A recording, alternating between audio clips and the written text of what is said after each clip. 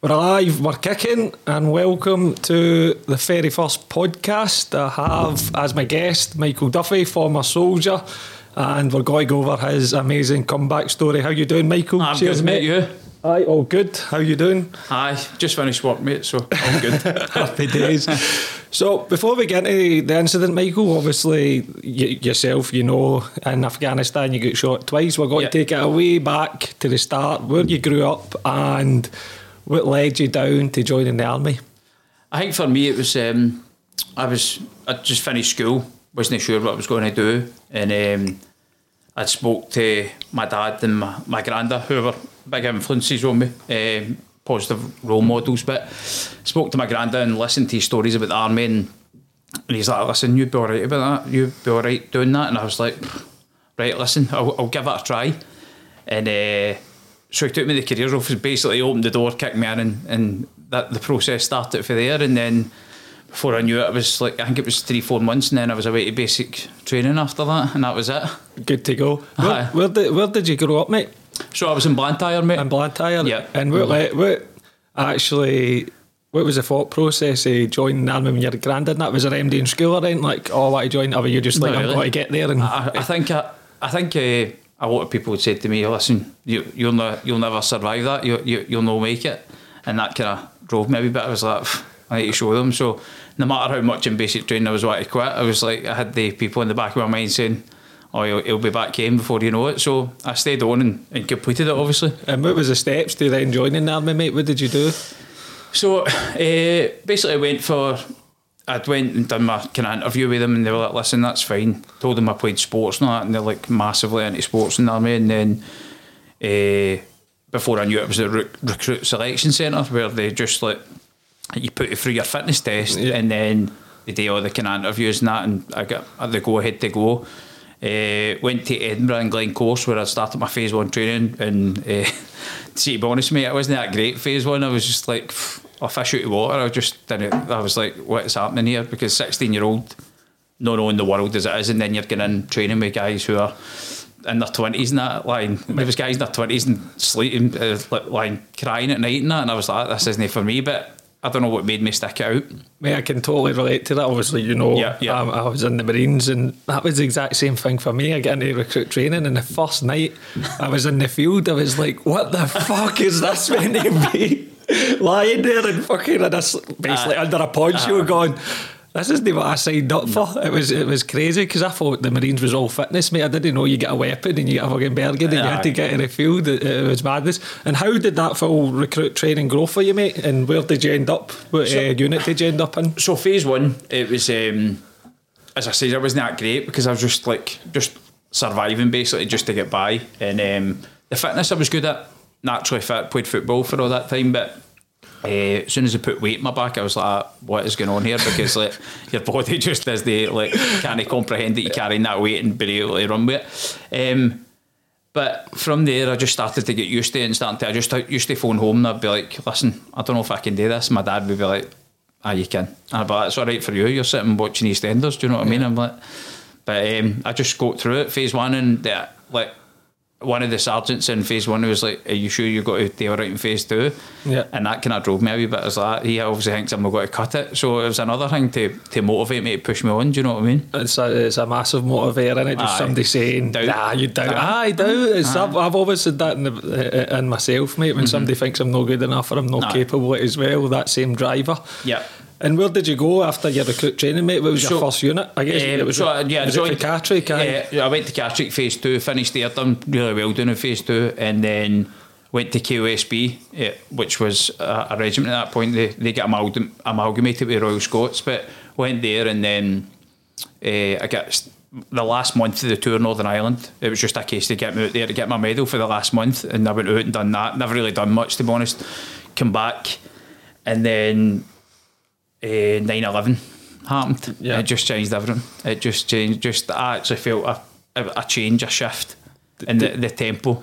And you felt that inside the army, with I guess everything getting into fucking fifth gear. There was always rumours about what was going to happen and stuff like that. And after 9/11, they were like talking like, "Listen, we're going," and that. And I was like, I think at that period of time it was a big shift in the world, wasn't it? Everybody was scared. You could sense it. And did you do any tours of Iraq? And then So I flew out to Iraq 2003, just after the invasion. We got there and, to be honest, it was fine. It was all right. We were in Kuwait for a wee bit, and then we get sent on to Basra, and I was part of a company that was just like trying to keep law and order in Basra City, and we were just like basically just peacekeeping role, and it was quite easy. We had a couple of wee things, but nothing major. But I was only 18 at that point, so I was. What year was this, mate? 2003. 2003. So just as soon as the invasion finished, I was there. So we got to Basra Airport, and it was like the marble flares had all been ripped up. Just everything was looted. The place was in upside down, basically. So we were just like kind of trying to restore law and order. There was no police, there was no army, there was no structure to the place. So we went in there and just tried our best to there was no mission statement. It was just like be there and react to whatever happened. And it was all right. We got through it. The heat was probably the biggest thing, I think, for us. We were struggled in it. And did you do any climatise into that?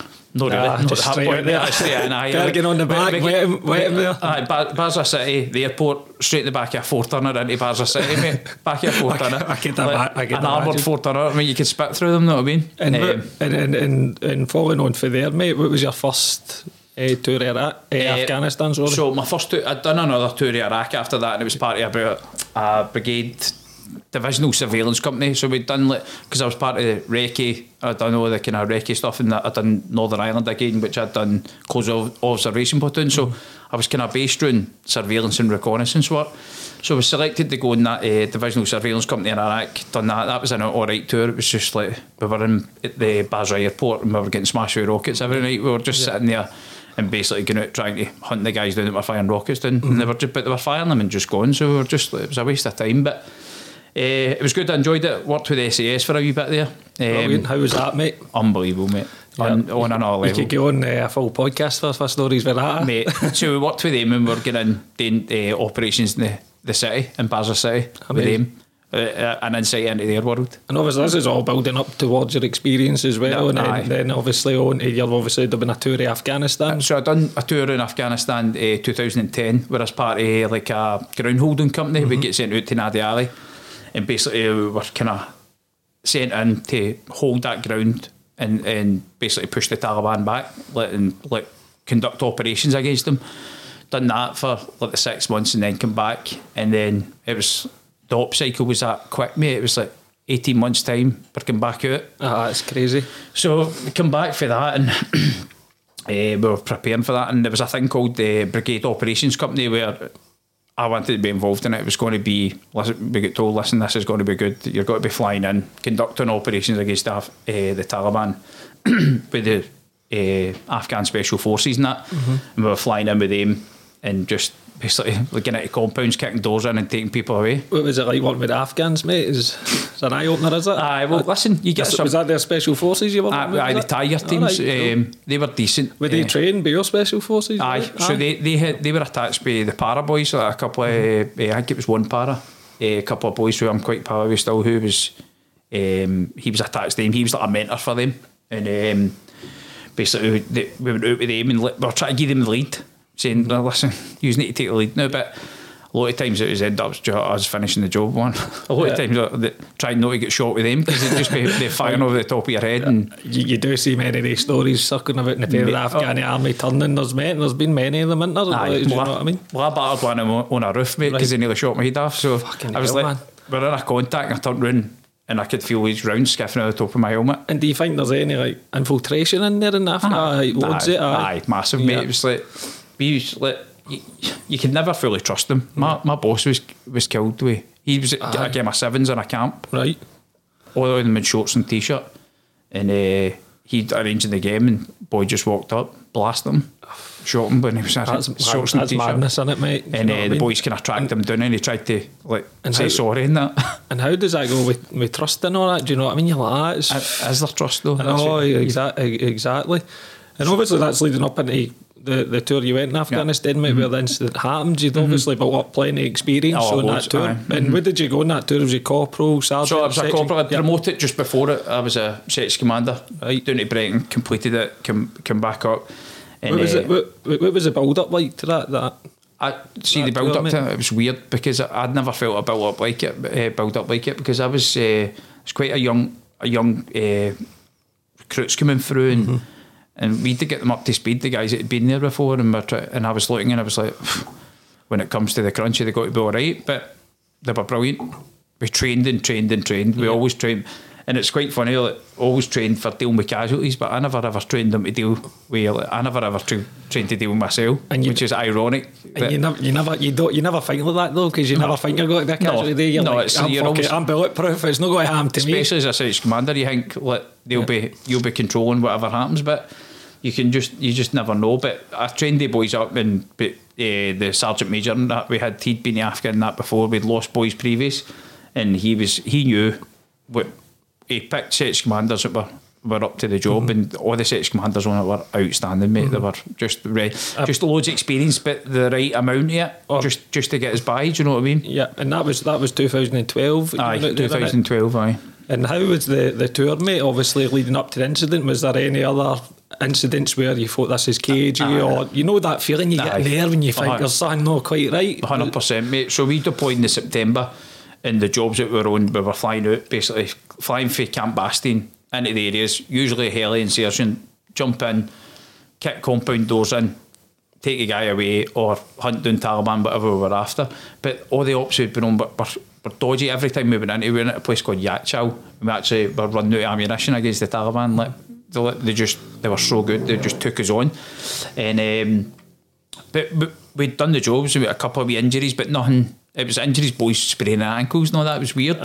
And so that was in September, and then my incident obviously happened in November. After that, my life kind of changed after that. And if we just get into that incident, obviously that day, mate, how it went for getting up, getting on the patrol, and then just get right into it, and the feeling in the air, was there anything? Obviously, you know, I was in the Marines and I was doing things. There was obviously this wee intuition that something might have not in your stomach. Do you know what I mean? For you guys, just straight into it. So like. We used to, like, a lot of our operations were carried out for first light, so we'd be flying for Camp Bastien, we'd be leaving there about 3 o'clock in the morning. So I used to always get up and I'd be like getting my stuff ready, and I'd have my ritual of my kit would be prepped, I'd be up, make sure the boys are squared away, and then I'd have my music and that on, just chilling, getting just so you're not up tight before you leave, and it'd be like really mellow music and that, ready to go. And I don't know, like most of the ops I'd been on, I was like, this is dodgy, because like we were always up against it, right? So, but I had a feeling, I don't know what it was, it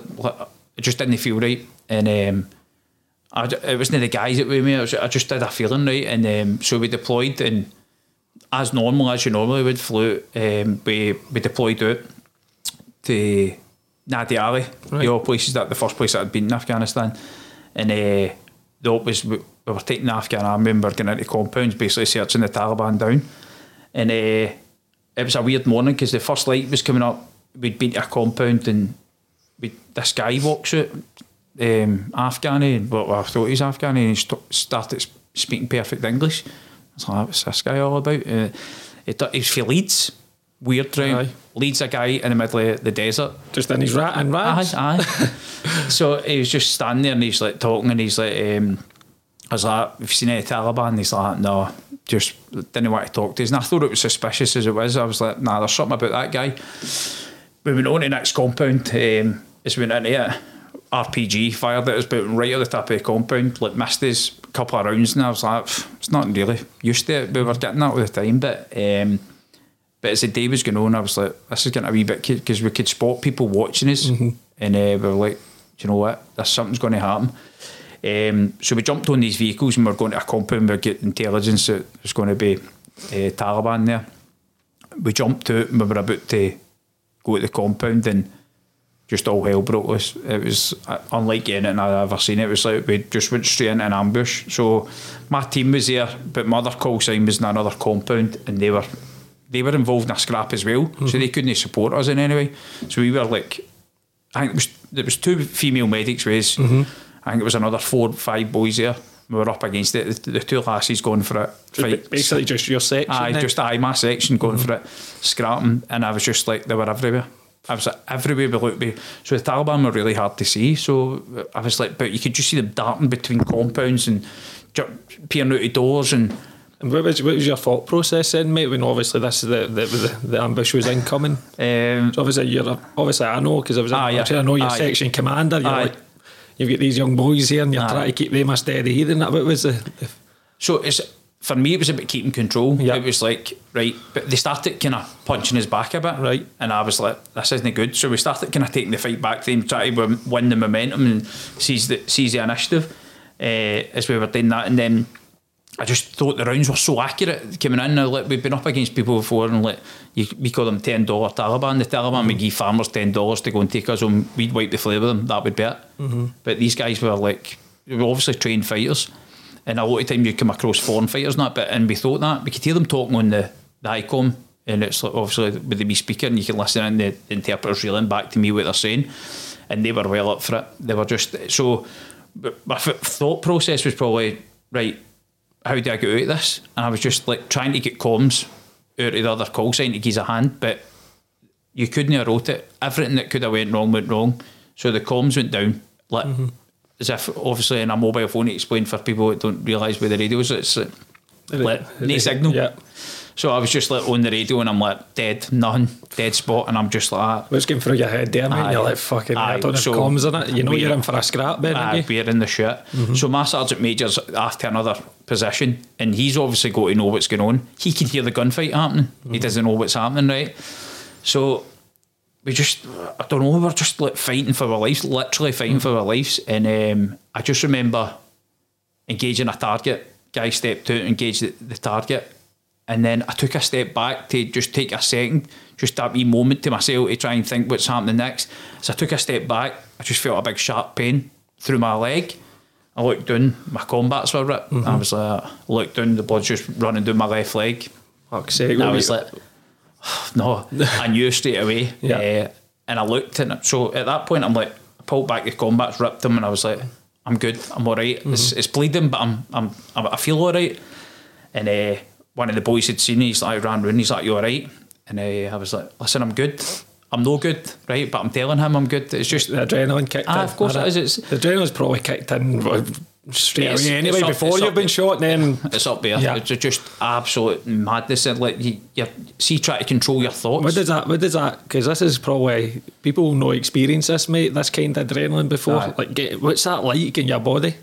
I can't describe it. It's euphoria, mate. It's like you want the fight, right? Survival, innit? You're enjoying the fight, and it sounds nuts to people. You want it, and you ask anybody that was there that day, they wanted that, but we wanted to fight them, but it sounds like bravado, but we wanted to fight. And I just remember looking, and I was like, right, all right, I'm in good shape still. And I walked around the corner, one of my mates, Mark Tully, brilliant guy, right? I walked into him, and I was like, I've been fucking shot. And he's like, pure calm, right? And he's like, fuck off. Right? And I was like, I have. And I showed him my leg, and he's like, to me. He's like, you all right? It's a surreal moment. I'm like, I'm just telling him I've been shot, and he's like, pure I think the thing in the military, mate, is everybody thinks they're getting somebody in a bite, don't they? Do you know what I mean? Even sounded serious as shooting, so he's like, don't know if he's taking the piss out of me, he's actually been shot because you're obviously standing up straight, do you know what I mean? Telling him. And he's like to me, you all right? And I was like, I am good. And I was good. I was like, I was in pain, but I was still in the fight. And I'm like to myself, right, what next? And I just remember like trying to control the boys, and like the gunfight's still coming on, and the rounds are coming in quicker and faster and harder, and just mayhem, right? So I was like to the medic last night, the medic, and I was a dog handler. I was like to they two, you's get in the back of that vehicle. If anything goes wrong, we're going to need them. They're two assets that you need. So they two like kind of jumped on, still fights going on, and then I just remember like going down on my knee to look at my leg. Having a look at it, see how bad it was. The first look, I looked at it, the skin was peeled back. The round had went in through my leg, and just I looked, and I was like, it's all right. And what were you thinking then? It's fine, aye. I was like, aye, we're still going, still, and it's mental, and it wasn't me trying to be, it's no bravado or anything, it was just adrenaline. That's adrenaline, and I just said, right, as I went to get back up, something put me in my arse, mate. Fucking hell. Is that the second round? Second rounds. So my body armour ends just above where my arse is, and it came in through there, hit my body armour, ricocheted down through my spine, then went through my hip, came out my hip, but ricocheted all down through my pelvis, came out my hip. At that point. And when you were shot, did you know that was a fucking... No, see, initially I thought my fit went numb. So see pins and needles times 1,000. That's what it was. So I looked and I thought, I've stood in something and blew my foot off. That was my split second thought. IED. So I lifted my foot up and I could see my boot, and I'm like, my boot's still there. And I seen the boys running out towards me, and I looked and I was like, mate, I've not stood in an IED, my foot's still there. I've been shot through the foot. And then big Burnsy boy, brilliant, right? He was like my second in command. Like, he came out and he's like, he ran out and he's like to me, you alright? And I was like, take my fucking boot off, right? And he's like, why do you want your boot off? Middle of a gunfight, and I'm like, take my boot off. So he's took my boot off, and I remember a pristine white brand new socks on, right? And he's like, there's nothing there. And I was like, what is going on here? I knew I'd been hit, and I didn't know where. I just didn't know where. Aye. That's so they started looking, and Burnsy's kind of switched me around, and he's looked and he's like, seen the blood coming out my hip. Blood's all pouring down him, right? Because that's a catastrophic bleed. And as you know, a catastrophic, you've not got long, right? Yeah. So, and whether this is an act of God or whether it was just luck, mate, looked, armoured ambulance pulls up, right? Fucking hell. Medical. You're lucky day, mate. Aye, couldn't believe it, mate, right? Showed up, the doors open. It's a big, what they call a warthog. That's the vehicle. Door swings open. And a wee medical on board, she's like, jumps out with a stretcher, and she's like, right, the gunfight's still happening. She's like, let's go. Were you on the floor that? Were you? Aye, I was trying to get to my feet, but my legs weren't working. Trying to get up. And what were you thinking here then, mate? Obviously you've been shot twice, and you're like, just adrenaline. You started to panic already. I was panicking. I was panicking. I started the second one hit because I knew I'd seen a glimpse of blood, and I'd like, you know, when it's on the flare, there's a lot of it. And I just looked, and I was like, don't die. Just keep in this fight. That's what I was going for you. Don't die. That's what I kept saying. But I started getting angry at people because your section commander he'd kicking in. I'm like, what you doing? Why are you doing that? Like, questioning everybody. Instead of just saying, just deal with me. But they got the stretcher out in the middle of a gunfight, they're just getting me on the stretcher. But the way they picked me up, right, this pure comedy moment, picked me up, right, buckled me in, picked me up the stretcher. The rounds are coming in, I'm lying like that, the bullets are going to tap in my stretcher. I'm buckled. Were you shouting at them? I was like, what the fuck are you doing? It's obviously they're like probably panicking and all. And the thing with them, well, obviously you're trained for that situation as well, innit? But you're not actually, because you're not actually fucking doing live training like that. I always find, like, when you're in the military and you're doing your training, you don't actually do it until you experience the job first hand, like fucking rounds coming in, and you're like, some people deal with that different because people get a shock, mate. Do you know what I mean? That could have been a possibility with the boys. Well, the boys, like Burnsy and Mark Tully, and it's such a shame. Mark Tully was the one that ran out. He ran out middle of the gunfight and just dragged me with the legs, mate. I've never looked at somebody in the face and seen that expression ever. I don't think I'll ever see it again. I looked at his face and he knew. I think he knew at that point. He's like, if he takes another one, he's dead. Because he says when he got to me, I was trying to get up. He says he got to me, grabbed my legs. He just looked and the bullets were pinging at my head. The dust was kicking up. So the boy's obviously a trained sniper, whatever, and he was trying to take his shot and finish it. But he dragged me with the legs. And then got me onto the stretcher. But Mark Tully never recognised for what he done that day. Never. Burnsy, he got mentioned dispatches, and rightly so, he should have. I've seen that mentioned dispatch and it was deserved. I wish I could have gave them all something. And Mark Tully, he's one of these guys. He's like whatever, mate. It's just, it is what it is. That's what I'm paid today. Aye, and he says you would have done the same for me. And that's a mindset of all of them when I talk to them now. See all the boys that were there, you would have done the same for me. And I'm like, wow, and it's pure modesty. Do you know what I mean? And that's what it's like, isn't it? It's like, that's my mate. You would have done it in that situation. I've been in that situation. The adrenaline's getting them and all, isn't it? And I'm like, right, let's fucking get him and get out of here. Do you know what I mean? And what was the obviously when they got you, mate, and got you into the ambulance? So they got me in the ambulance. I remember the doors shutting. So I'm fully conscious. I'm good to go. So I'm still going mental, right? So the medic, Beck's her name is. I'm pals with her now. Like, honestly, I tracked her down after that. Right, anyway, but so I was like to her, listen, can you help me here? And she's like, I'm trying. And I just remember her saying, I'm trying. And I was like, that doesn't sound good. Do you know what I mean? I'm trying. Was everything going through your head in that ambulance, mate? So she's cutting my trousers off, right? And little did I know I'd been shot in the right leg and all. Fucking so hell. The bullet had went through my right leg. Right. X'd at my right leg, then went through my left leg, right? Fucking hell, the one bullet, mate. Straight through and through, right? And she's like, bandaged me up, put 2 bandages on the legs, like putting loads of pressure on them. And the bleeding was stopped. She's like, Michael, you're all right, you're good to go. And I remember pulling a morphine syringe out, and she's like, she's got to throw at me like a dart, right? I was like, what are you doing? And she's like, she says, I've got to give you morphine. I was like, I don't want pain relief. Did you feel pain there? Was adrenaline still kicking? Adrenaline was still there, but it was starting to wear off a wee bit. But the whole reason that I didn't want the morphine, I actually thought I was scared of the needles, which I'm no. I was I wanted to be fully aware of what was happening. Right, definitely. Mental, how people ask me, why do you not take pain relief? And I'm like, because I want to know what was going on. If I'm going to die, I want to know I'm going to die. And that's probably getting through your head, mate. I'm fucking potentially going to die here, and I don't want to blank out. Well, that was my mindset exactly. If I shut my eyes, who's to say I'm going to wake up again? So I wanted to stay awake as much as I could. It's a hard thing to comprehend, like fucking being shot twice, mate. All this is going through your head. There's still a firefight obviously going on in the back. You could hear it hit the back of the you're in a fucking armoured ambulance and you're going.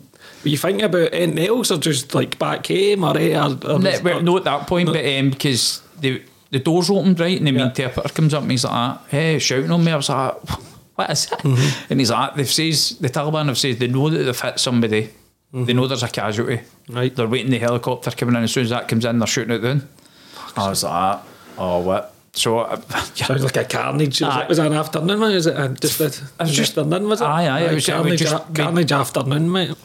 Unbelievable, right? So I was like, right, you're going to need to move me somewhere else, because if that comes down, you're talking mass casualty situation. If that helicopter gets hit, but, so she's like, got to give me that morphine, and she's like to me, why do you not want it? I was like, listen, my back's here and I've got a pain in my side.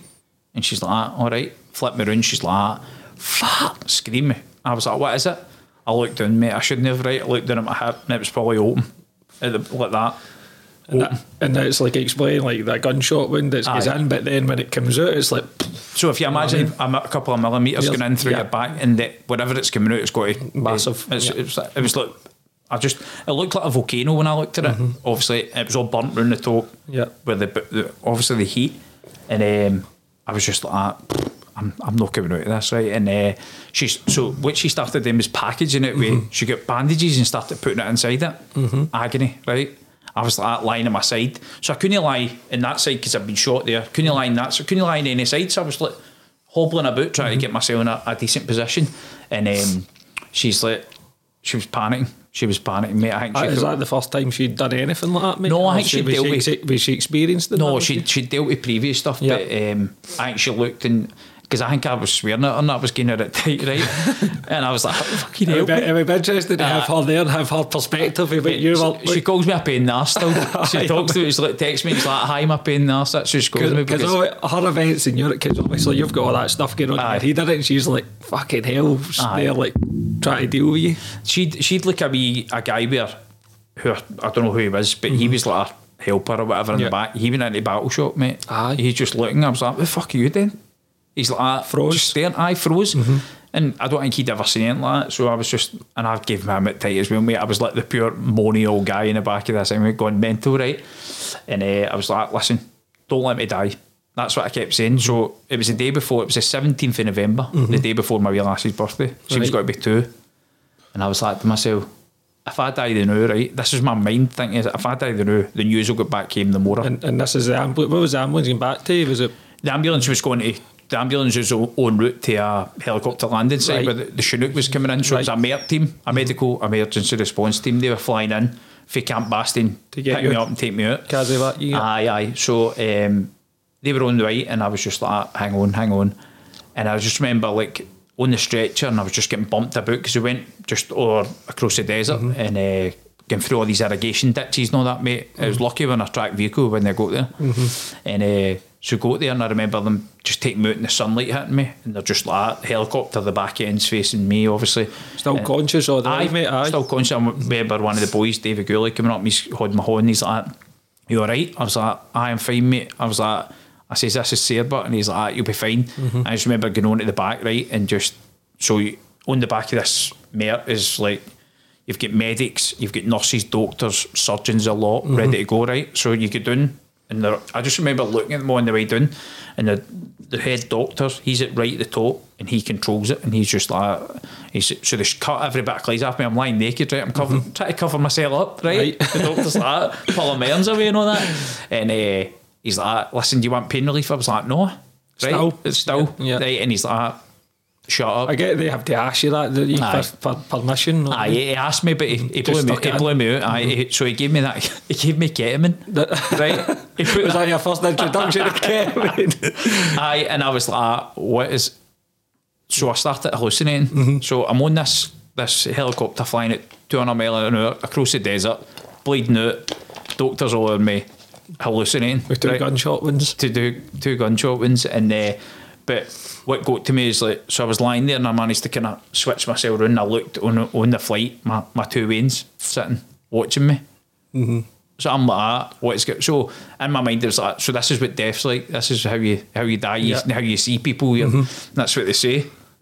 So I was like, so I tried to get up. Right. Doctors are up in me doing. I'm rolling about in this helicopter. And it was just my body went into fight mode. I was like, I'm not going out like this. Pure survival, though, mate. Of course it was. I was like panic because I was like, I'm dying. The doctors are all just pinning me down. Man, I remember like the strength I had. I don't know where I got it for. It was just like pure adrenaline. It must have all just built up. Doctors tried to hold me. I was like pushing these guys out the way. And I remember I still don't know who she was. Glasgow accent. She's like, Michael, listen, you've got to get big in home after this. And it calmed me down. Just a reassuring voice. And it was a Glasgow accent. I was like, it made me feel better. So I lay down and I was like, and they were just walking away, outstanding by me, just going for it, like just doing what they were doing. And I remember like being on a brief and they were like, if you get injured, you're going to Camp Bastion, and if you get there, you've got like, I think it was something like crazy, like 85-90% chance of survival, whatever wounds you've got. And I was like, make it. So I'm looking at the window. And do you know what the time was, the journey time? I think it was about 20 minutes. I might have been, so I was within the golden hour. They say within the golden hour, if you get there, you're making it. And by the time they got out to me, the boys in the ground had called the helicopter in quick. So by the time they got out to me, 20 minutes flight back, whatever. So I was well within the golden hour, and I was like, do you know what? Just hang in there, get to there, and then see what happens for there. So I gave myself a pure short-term goal on the way to the hospital, right? Mate, you're just want to survive, mate. Like you've been shot and you're like, and that's probably one of the survival instinct, isn't it, mate? You're like, I'm not going out like this. No, I mean? Not exactly my mindset. And so I remember looking and I could see Camp Bastion as we were coming in. The helicopters, honestly, it was like full on just going for it. And came in and smashed down, just hit the deck, and I was like, let jolt it. Excuse me. And then next thing, like paramedics, like it's weird out there, like the fire brigade that come and pick you out. I don't know why they do it. It's like these guys in all these like, suits, right? Weird. Pick you up and take you onto the ambulance that's waiting on the runway for you, and the ambulance is straight across the runway into Roll Free Hospital in Camp Bastion. And it's the best in the world. You know, if you're going in there, they get the best trauma because they've been dealing with it for years. They know what they're doing. And so I just remember getting there, and like my old bosses, 2 of my bosses who were new out on the ground were there. I was like, did you ping them? Did you? I just seen them. And I was like, why are they here, right? Did you think they come out of probably just reassuring faces? Aye, that's what it was for. But I thought in my mind, I'm dying. That I seen. And then obviously the Padre came as well. Fuck, when the Padres coming, I know when you sit and laugh about this, but it's just because we've been there in the military, and you're like, the Padres coming, you're like, fuck, aye. So I know it's exactly what's going through your head. It was mental. So I just seen the 2 crosses there, right? And I flipped out, and he's like, looking at me. I was like, why the fuck is he here?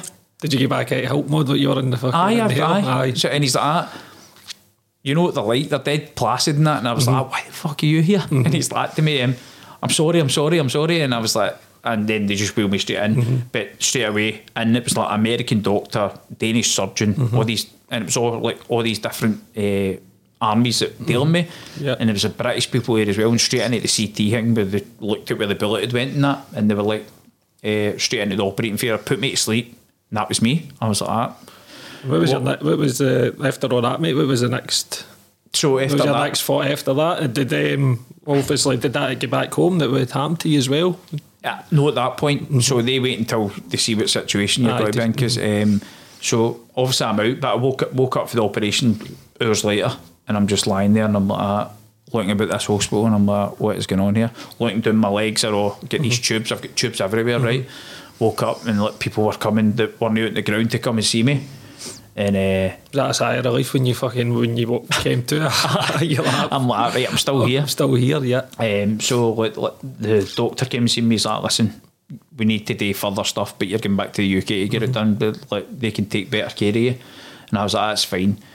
And he's like, listen, you up for visitors and that? And I was like, what? He's like, listen, we've been in touch with your family. They'd been in touch at that point.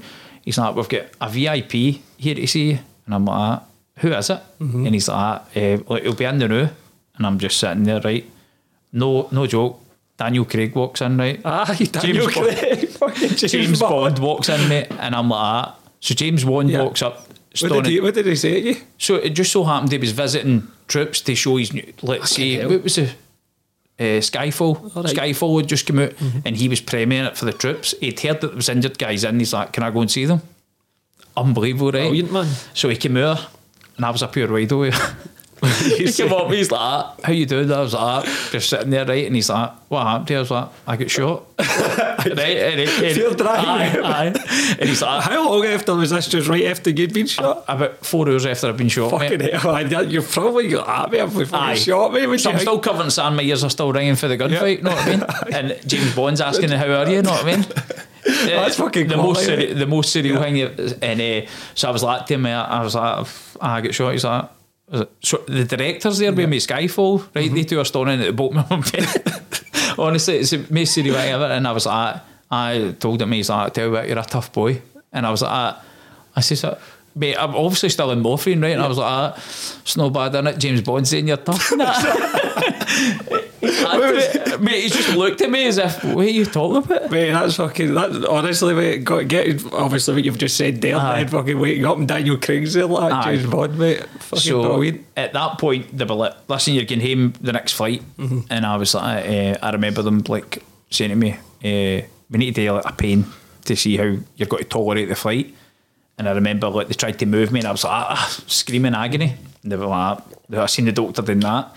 So I had a wee morphine button. I was like, pressed it about 20 times, right? And I was like, try now. And the doctor moved me and he's like, you're all right now. I was like, I'm going on that flight tonight. I don't care.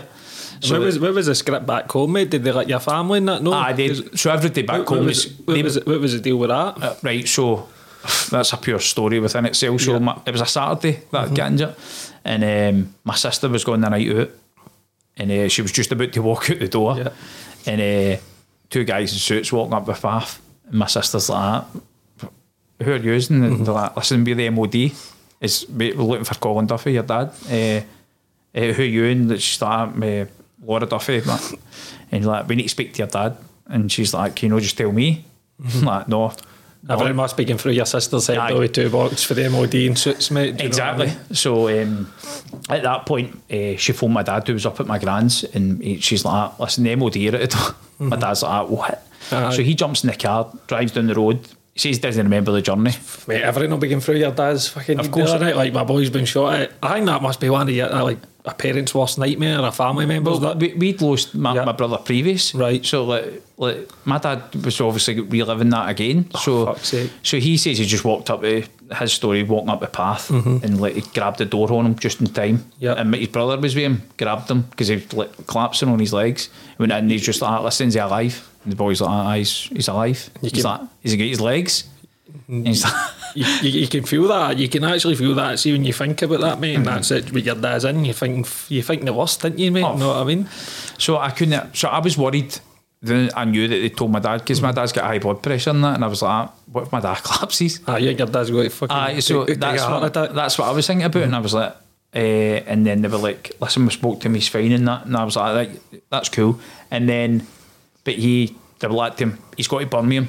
We need you to get your stuff ready. We're taking you down there like soon. Is that for Bastion? So I was flying into Bryce Norton, then for Bryce Norton to Blue Light to Birmingham. At that point, they were talking to my dad, and so my dad's like got all the stuff prepped and that, and started like the army put on a motor to take him down there.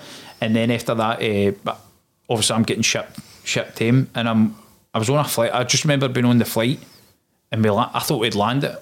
But we'd landed in Cyprus to refuel, and I woke up, and the doctors are all on me on this flight. That's usually when you're going for a jolly, mate. I know. The only time I was in Cyprus. Get on the pass. Exactly.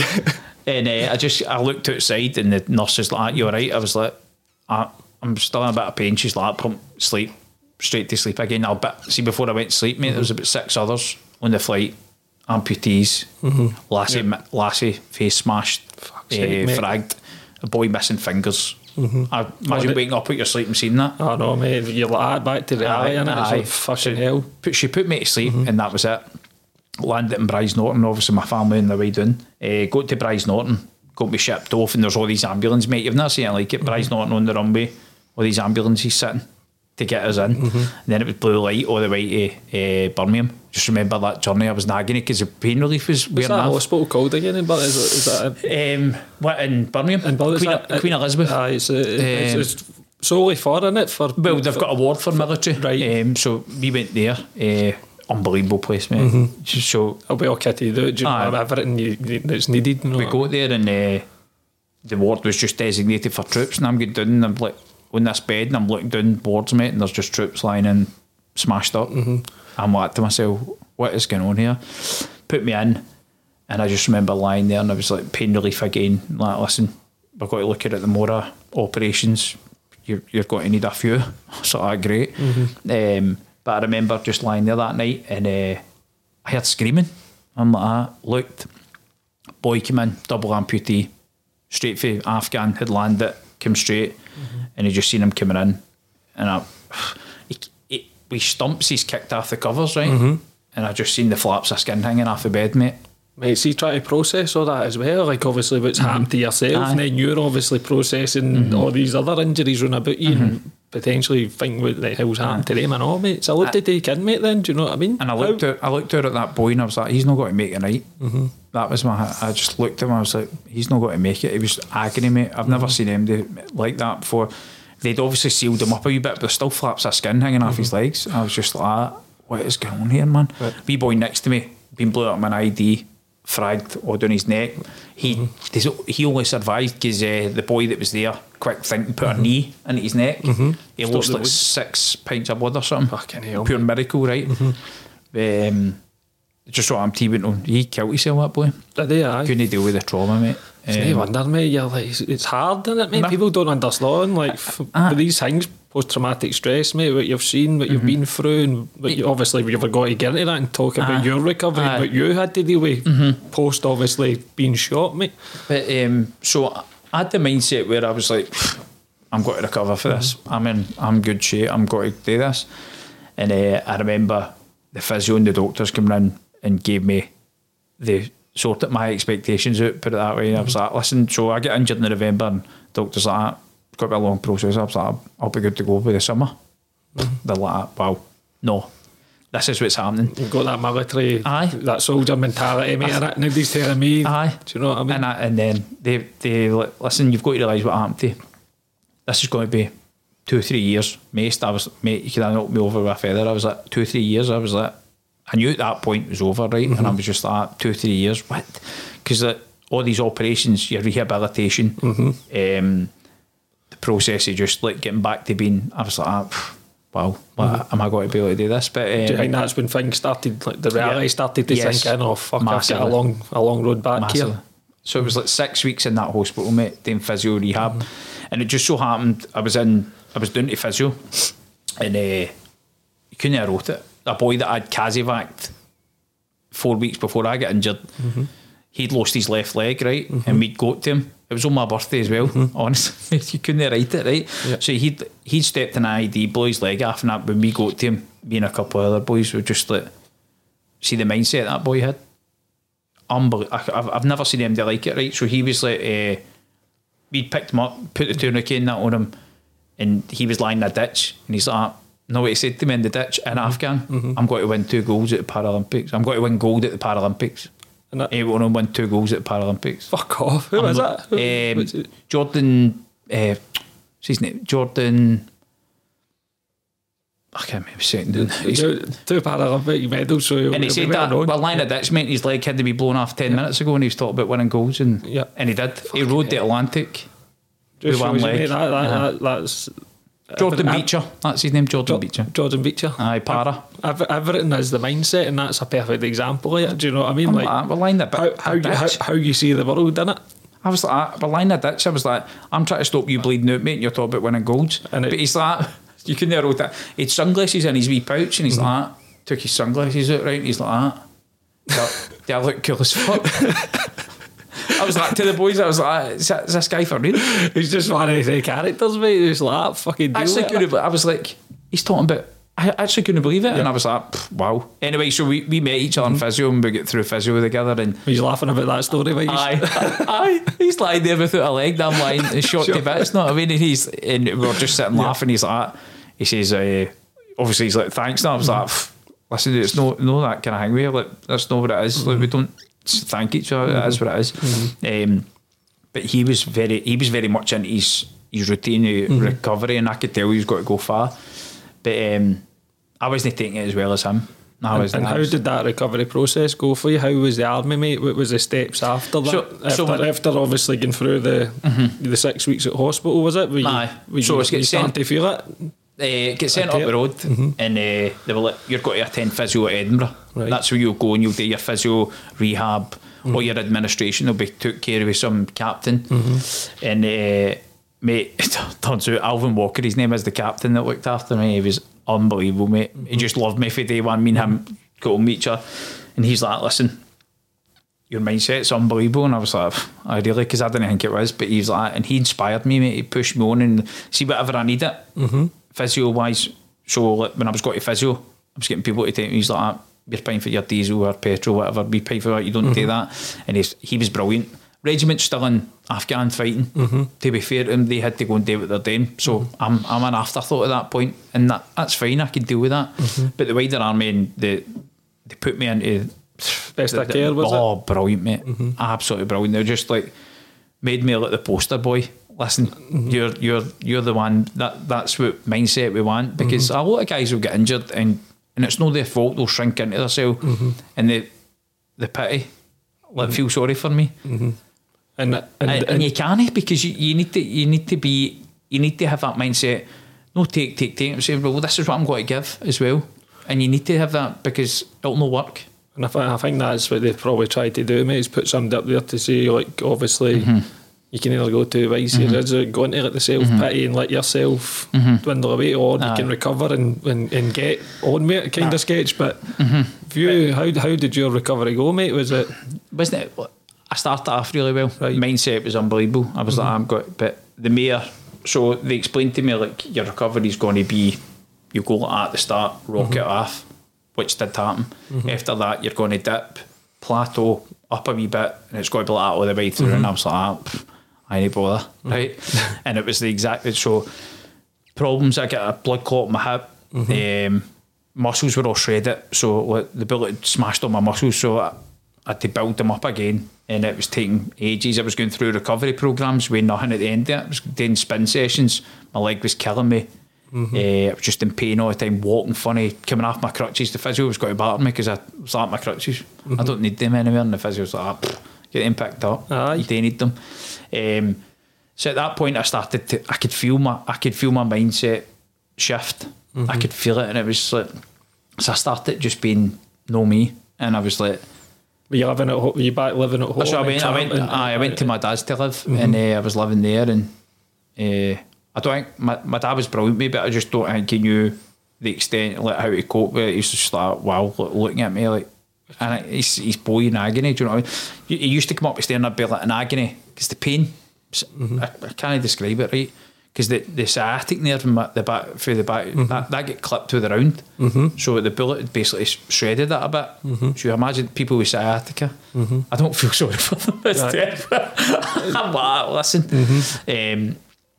I'm just like, so my dad he's like, what do you want me to do? I was like, fucking anything, help me.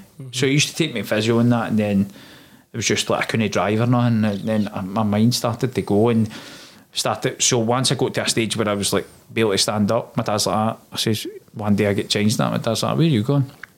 Go to the pub. And he's like, Michael, it's not a good idea, like, somebody might bump into you, and I was like, oh, I'm going. Was that just the mindset, I just want to go out and speak to somebody, or just go out and just have a swally? I wanted to go mental. I wanted to go mental, and was that just go out there and have a fucking get on it and just... Do you know what I done, mate? I went into, I cringe at it now, but I went in and bought a bottle of champagne. I'm sitting at the bar I'm like, Aye, where was this? In Bar West in Hamilton. Alright, Bar West. So I'm sitting and I was just like to myself, bottle of champagne there yourself? I was meeting boys. People, yeah. I was meeting certain boys, and then I was like... And how long after this, mate, was when you get shot, roughly?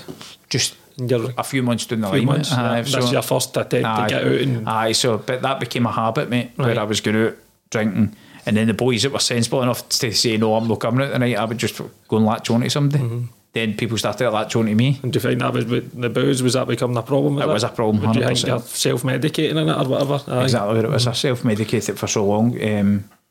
So I went to the doctor and they were doing reviews, and like, how much you drink? I was like total lying. I was sitting blazing while I was talking to them. Mm-hmm. Yeah. And she's like, how much do you drink? I was like, no, a lot. Could hardly string a sentence ago. I was blazing. It was ridiculous. And it's probably what you've turned to though, mate, is the booze to obviously cope with the post-traumatic stress and everything that's been on. Then you're probably thinking, am I going to actually go to have an army career after this and off, potentially? That was always in my mind, and I was thinking to myself, do you know what?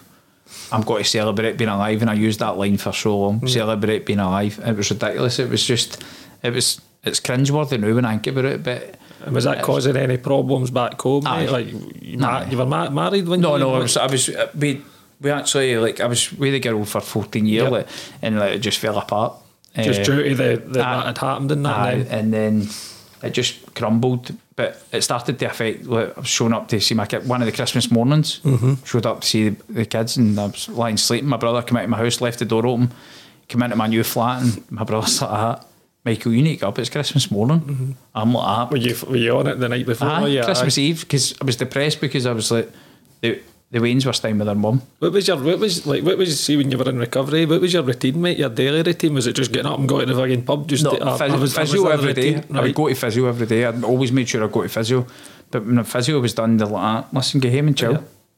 And I think that's one of the worst things, isn't it? Because you need a focus. You know yourself, like you've been in the military. When you're in the military, you've got a focus every day and a purpose. But if they're just sending you home, you're like, I'd lost my purpose. And if you've not got MD, you're going to do it to the pub, ain't you? You know what I mean? Just sitting there, and then obviously people in the pub are like, oh, there's somebody else out of the ring. You know what I mean? And it was like stupid times. And then like whenever I never had the kids, it was like, I'm out.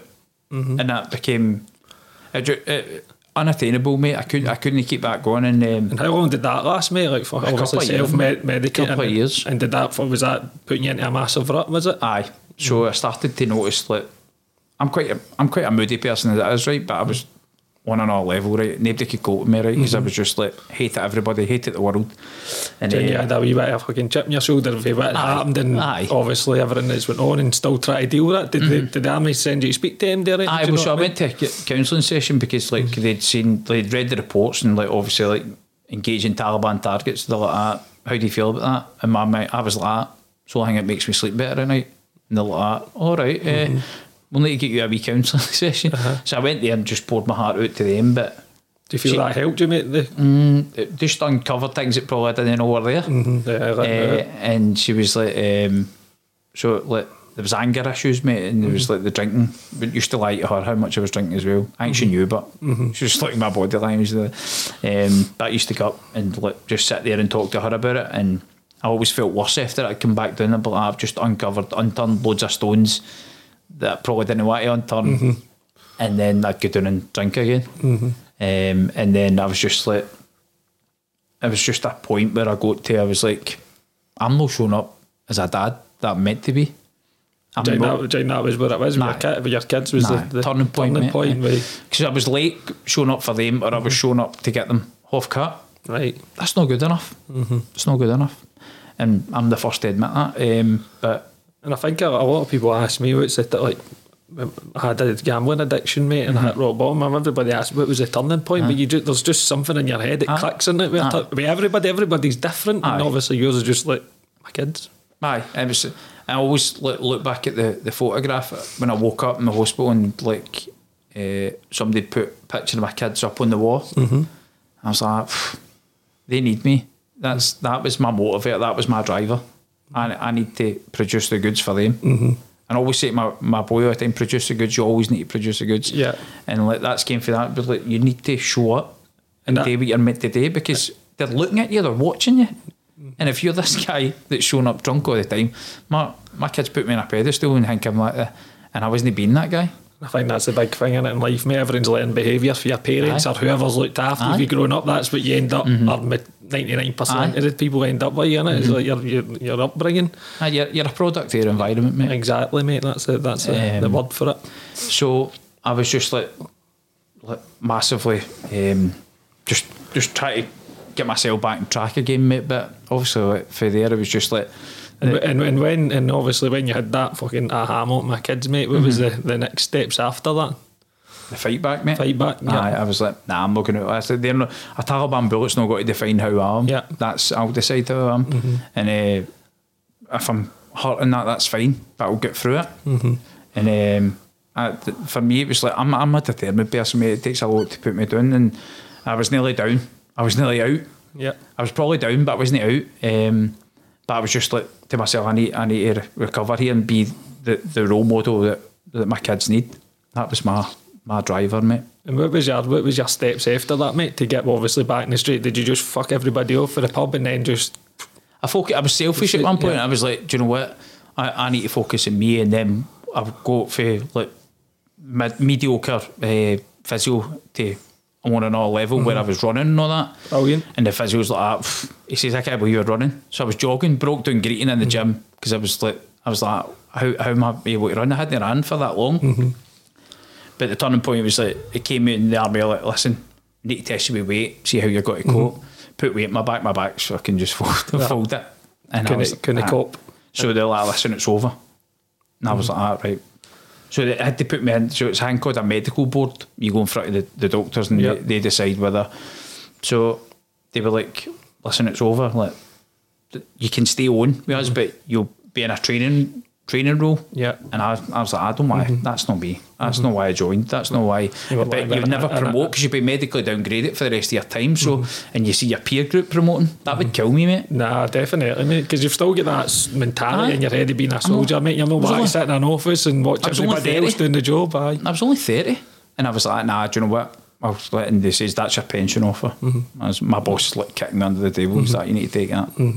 So I took that, and my mindset is just like, what's next? Aye, but where's my next focus? What's my purpose? And what was your next steps after that, mate? Just trying to get into the fact that I was going to be a civilian, mate, and look at what I wanted to do, because I was basically starting as a 16-year-old again. And it's a lot to comprehend, isn't it? So when I finished the military, I was 33. Yeah. Imagine starting your life again at 33. Yeah. Aye, I was like, what am I going to do? What skills have I... Like, everything I learnt was the army. All my adult life was the army. And then after that, I was just like... So I went into worked in Hamilton Sheriff Court as a court manager in there, just dealing with doing like bails and putting... I was like, I hate this. And then I ended up in Killock High School telling my story. Yeah. And the head teacher in there, an unbelievable guy, mate. He's just like, your skills would be... Your kids would benefit for it.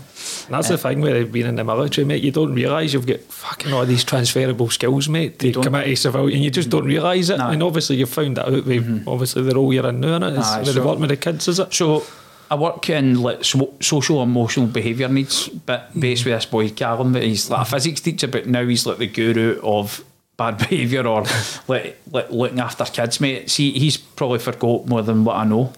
But me and him work as a team. We get a woman, Janet, works with us as well, and we basically build these kids up with the social and emotional behaviour needs, like kind of stuff. So building their resilience, their confidence, leadership skills, self-esteem. We build all that up.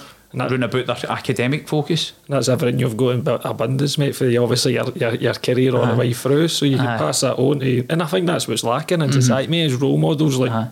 People to get in and show kids this is how you live your life with all these qualities. And I mean, I don't live my life as if I'm like an angel, but like there's time to work hard, and there's a time when you can. But see, you try to instill like the hard work part into them and say, listen, this is how it works out in society.